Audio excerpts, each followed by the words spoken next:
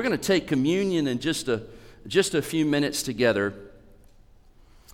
And I want that just to be a special time because we know that the Gospels, of the four Gospels, the majority of those Gospels, if you put the verses in a pile of all the Gospels, the biggest chunk of it is the last week of Jesus' life.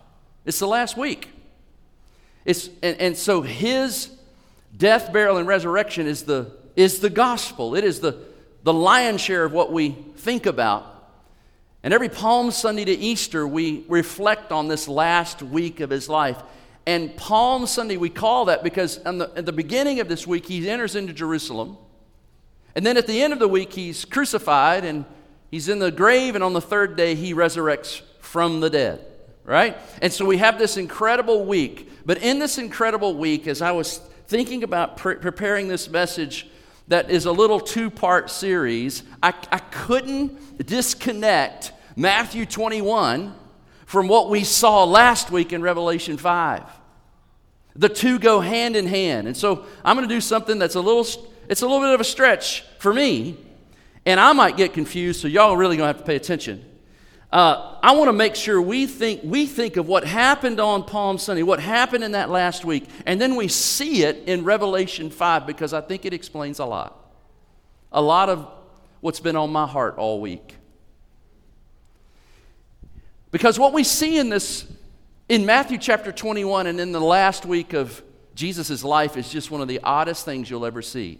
Because in chapter 21 verse 5, he tells the disciples, go get a foal, go get a donkey, I'm going to ride into town on that. And they tell him, they say, why? Well, to fulfill this scripture, verse 5, behold, your king is coming to you.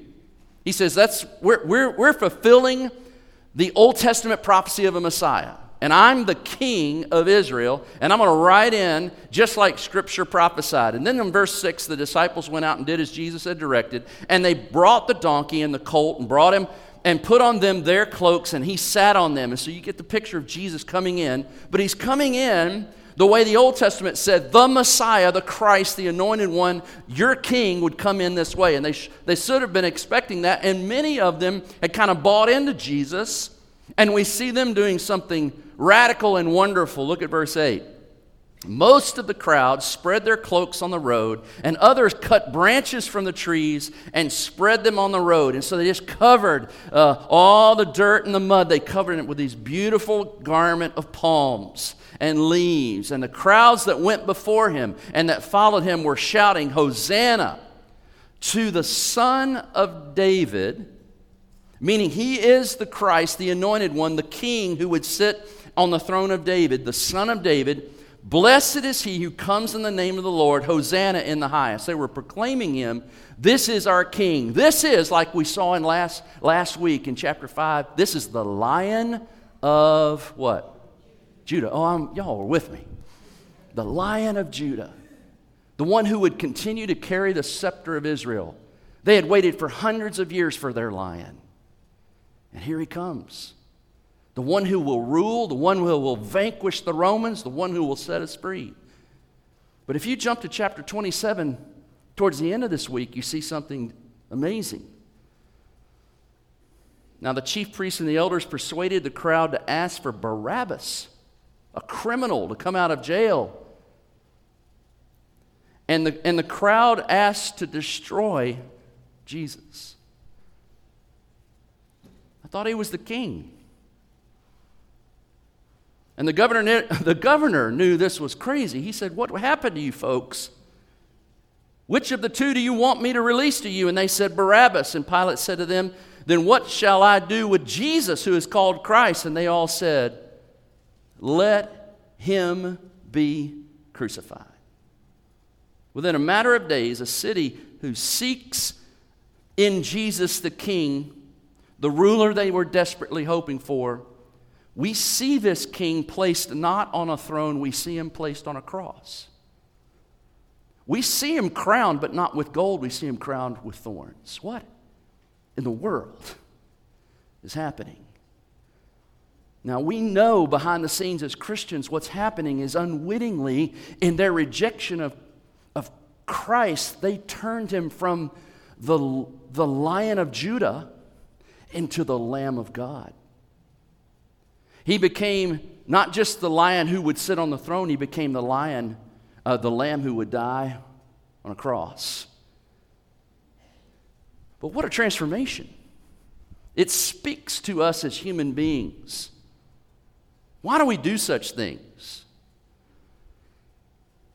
Why do we kill that which is sent to help us? Why do we destroy that which is sent to give us life? Well, to understand, I think I want to peek back behind the curtain. Let's go back to Revelation chapter 5. And let's peek back behind the curtain in the future, and we see this same dichotomy that just has, it struck me. It's stuck with me all week long. Everybody wants a lion to defend them and bring peace and fix their problems. Wouldn't you like one to fix our problems? Wouldn't you like a lion to take over our government and fix it? Wouldn't you like a lion that could heal your cancer? Wouldn't you like a lion that could heal the mental illness that you're suffering from? Wouldn't you like a lion that would fix the problems? Everybody's looking for a lion. Someone who will control and bring peace and just fix the mess. And Israel was looking for that lion, and many of them said, "Here he is." Then they said, "Destroy him." What in the world? Isn't it fascinating when we go to Revelation 5, we see a tragic search. In verse 1 it says, "Then I saw in the right hand of him who was sitting on the throne a scroll written within and on the back, sealed with 7 seals." So God is on his throne and he holds this perfect plan. It's perfect. And the 7 seals sort of speak to its perfection. It says it's written on front and on the back, which was kind of unusual. It's packed with, it is to me, in my mind, and I think what God is telling us through this passage is he has the fix for us. He has the plan for us. We need a book. We need a plan. Something to do something.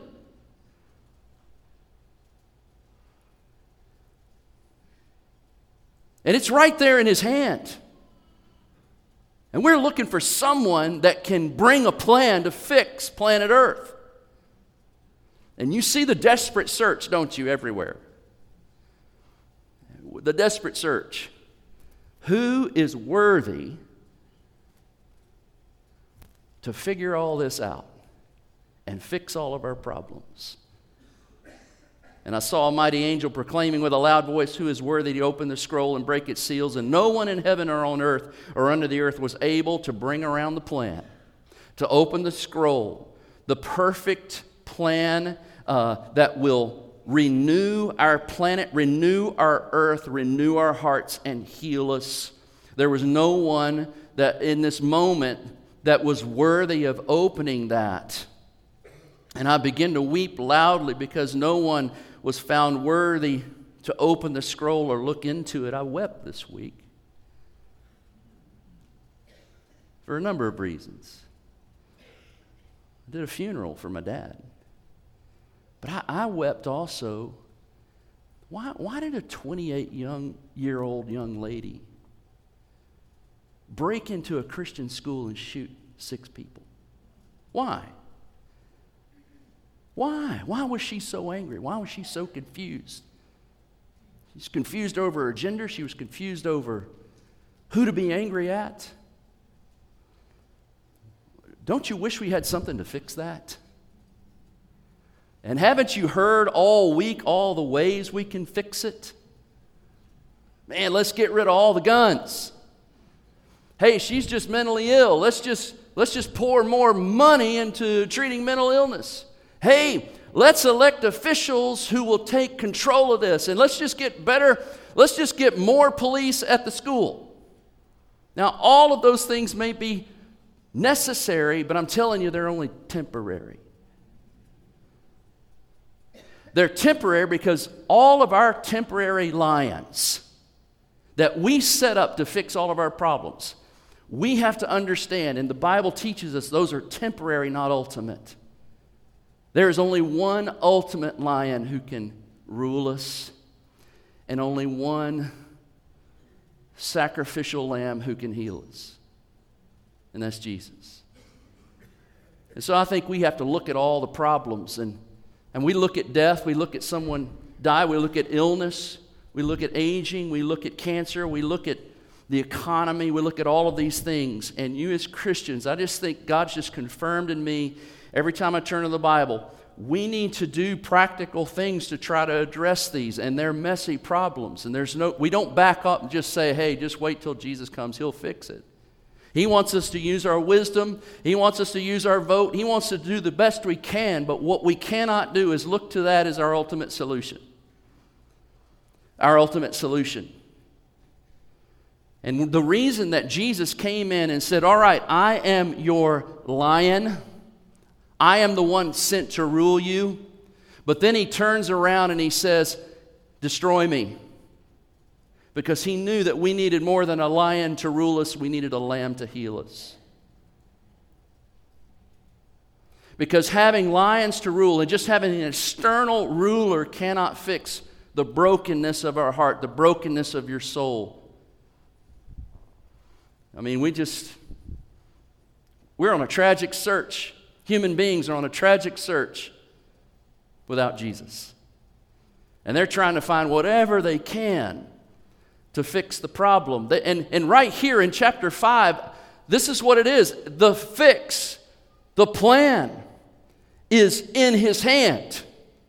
And you see, no one is worthy to bring it about, perfect that plan, fulfill that plan other than Jesus. And that's why heaven erupts. That's why John, when the elder kind of pulls him up and says, look, there is a lamb. There is one. Look at verse 5. He says, weep no more. Behold, the lion of the tribe of Judah, the root of David, has what? Conquered, so that he can open the scroll. He can fix this. And between the throne and the four living creatures among the elders, I saw that lion with his gold flowing mane and all of his power and strength. Now that's what that verse should have read. But there's this strange dichotomy, isn't it? Right there, instead of look, he says, there's the Lion of Judah, he's conquered. And you turn, and in the midst of the throne, you see a lamb. We need a lion, but we can't have the lion without the lamb. The lion, I hope you're following me. I'm not confused by this. I hope you're not confused by it. If the lion came without the lamb, he would have no one left to rule. We would all perish forever in hell. He needed to be the lion and the lamb. And that's what happened between Palm Sunday and the resurrection. You see, the lion came and laid down his life to become the lamb. And forever and forever and forever in heaven, we're going to see this incredible dichotomy, this incredible tandem reality of who Christ is. He is the lion who conquered, but he conquered through a cross.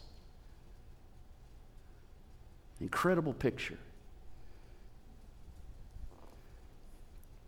And so we have a search for the lions in our world. We think we can fix our problem with gold and guns and government. You can add all the other stuff. You can even put false gods. You just add your list. I just threw out a few. And you can take your mind and kind of think through that. If we can just throw enough money at it to fix it, if we can just build bigger and better guns, it will fix the ones. If we get more powerful than the people that have the other guns, we will be able to rule well. And we have to have them, don't we? I mean, that's the sad thing. We have to have them.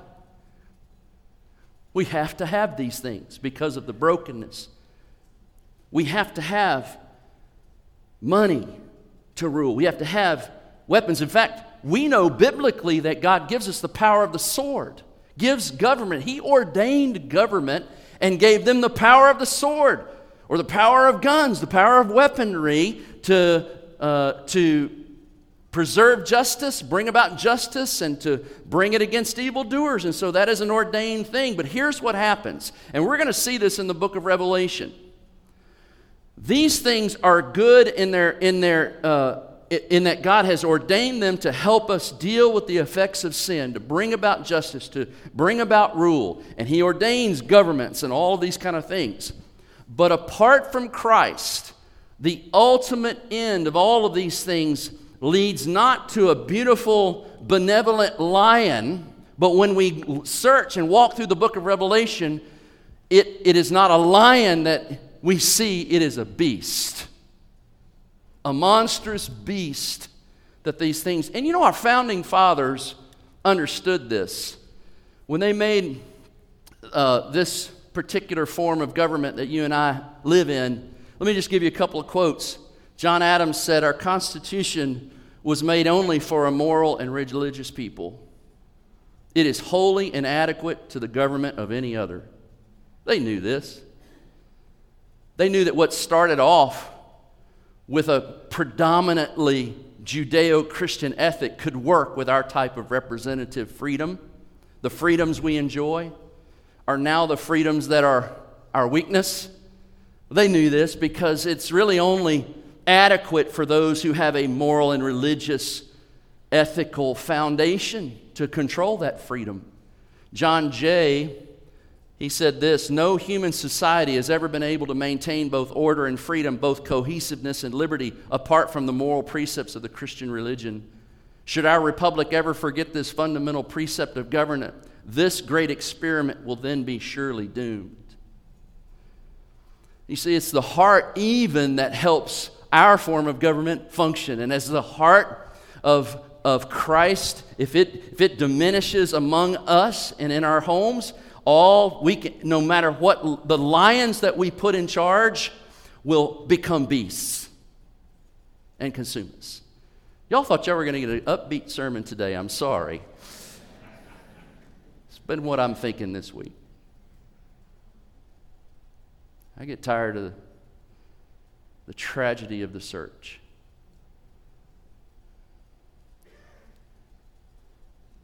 The grasping for lions. And then when we get to Revelation 13, here's the lion that everybody's going to run to in the final days. You see, the Antichrist is going to come across as a benevolent lion, one who can rule well. He's going to sell us on that. But look at Revelation 13. From God's vantage point, when He looks at our best lions, our best rulers, look how He describes them. "I saw a beast rising out of the sea, with 10 horns and 7 heads, with 10 diadems on its horns and blasphemous names on its heads. And the beast that I saw was like a leopard. Its feet were like a bear's. Its mouth was like a lion's mouth. And to it the dragon gave his power and his throne and great authority. And one of its heads seemed to have a mortal wound, but its mortal wound was healed. And the whole earth marveled as they followed the beast. And they worshiped the dragon, for he had given his authority to the beast. And they worshiped the beast, saying, 'Who is like the beast, and who can fight against it?'" See, from God's vantage point, and this is what happens, even when we establish good things, over time, because the brokenness and sinful of man, those lions turn into beasts. And we've seen it happen over and over and over and over and over again over thousands of years. Empires rise and empires fall. Now, that would be so hopeless for us and tragic if we didn't have the rest of chapter 5. If we didn't have the rest of Matthew. Because the elder picks up John and he says, "John, look," verse 6 of Revelation 5. "Between the throne and the 4 living creatures and among the elders, I saw a lamb standing as though it had been slain, with 7 horns, with 7 eyes, which are the 7 spirits of God sent out into all the earth." You know, I think that our culture right now is at a turning point because we are seeing these things we think are going to save us. I think a lot of America's looking at we thought the gold of America would save us. The guns of America would save us. The government of America would save us. Oh, we're going to get artificial intelligence. That'll save us. Oh, my goodness. All of these wonderful things, they're good. They're necessary. But we know, I think our nation is starting to realize these things we thought were gold are turning into beasts. The internet has turned into a beast. It's killing us. Social media has turned into a beast. It's eating our children alive. Started off good.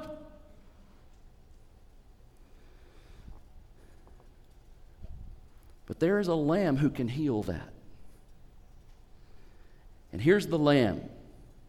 And the world's searching for this lamb.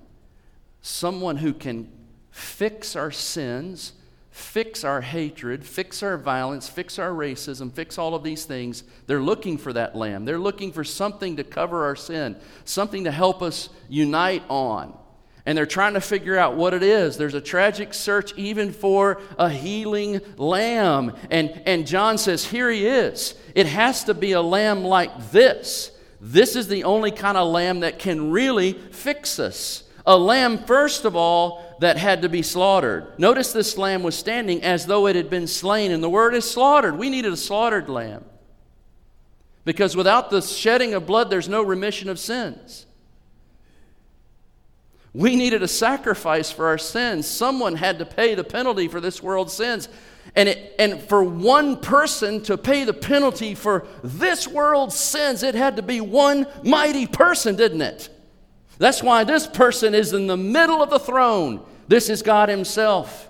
It had to be a person who was slaughtered. It had to be a person, however, if he was slaughtered, he had to be standing. Because if he weren't standing, he'd still be in his grave. And there are lots of people slaughtered that have been put in their grave. But this one had to be slaughtered and had to be standing. There had to be a crucifixion and there had to be a resurrection. And so we see a lamb that is unique. The only one that can heal us is the one who would die for us and who could resurrect and renew us. That's the kind of lamb we needed. And then we see this lamb has a particular power to him. He has perfect power. It says 7 horns. Perfect authority, that's what the horns represent. And 7 means it's perfect, it's complete. He has complete authority, and then it says he has these 7 eyes, meaning he has complete perception and wisdom. And so we needed a lamb who was slaughtered, who was standing, and who is standing in a particular posture, in a particular place, with particular power. He has the power, he's omnipotent, he is omniscient. That's the kind of healer this world has to have. And that's the one we see behind the curtain. That's the one who resurrected from the dead. Oh, that people would turn to Jesus. I hope you've turned to him. Because here's the thing. My sermon could end right here, but Jesus says, listen, this is the future. And I want you to see at the end of this chapter, and I don't have time to go there, and then in chapter 6 and in other chapters, we see around the throne people from every tribe, every nation, every empire that have been under every kind of ruler, that have faced all sorts of problems. We find that this lamb is able to save people and draw them in and heal them and give them new, renewed life forever. And so we are not hopeless. We do not panic in the face of the challenges of this world, because this lamb died for us. He's standing for us. He is omnipotent. He is omniscient. And he is a lion who will rule and a lamb who will save.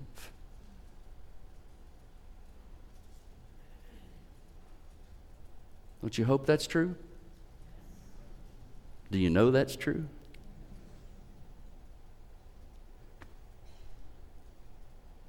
How's that pastor at Covenant stand over his daughter's funeral without this being true?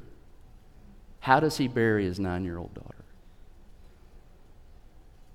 How do we deal with the hurts that we have in life and that we see? The Bible points us to the cross. And forever and ever and ever, the cross and His work, a slaughtered lamb standing, a resurrected Savior, will forever and ever remind us of our guilt. But it won't lead to sorrow. It will remind us of our desperate need that we had, and then it will remind us of His incredible grace. And that's what the Lord's Supper does. Until we see the risen Lamb, we come to the table. And at the table, we have a representation of our slain Savior, His body and His blood. And in that, it is symbolic of our hope, our healing. By His stripes we are healed. And it is symbolic of the Lion to whom we must submit, who needs to rule us. And so let's prepare our hearts to remember this incredible Lion of Judah, this incredible, marvelous Lamb of God.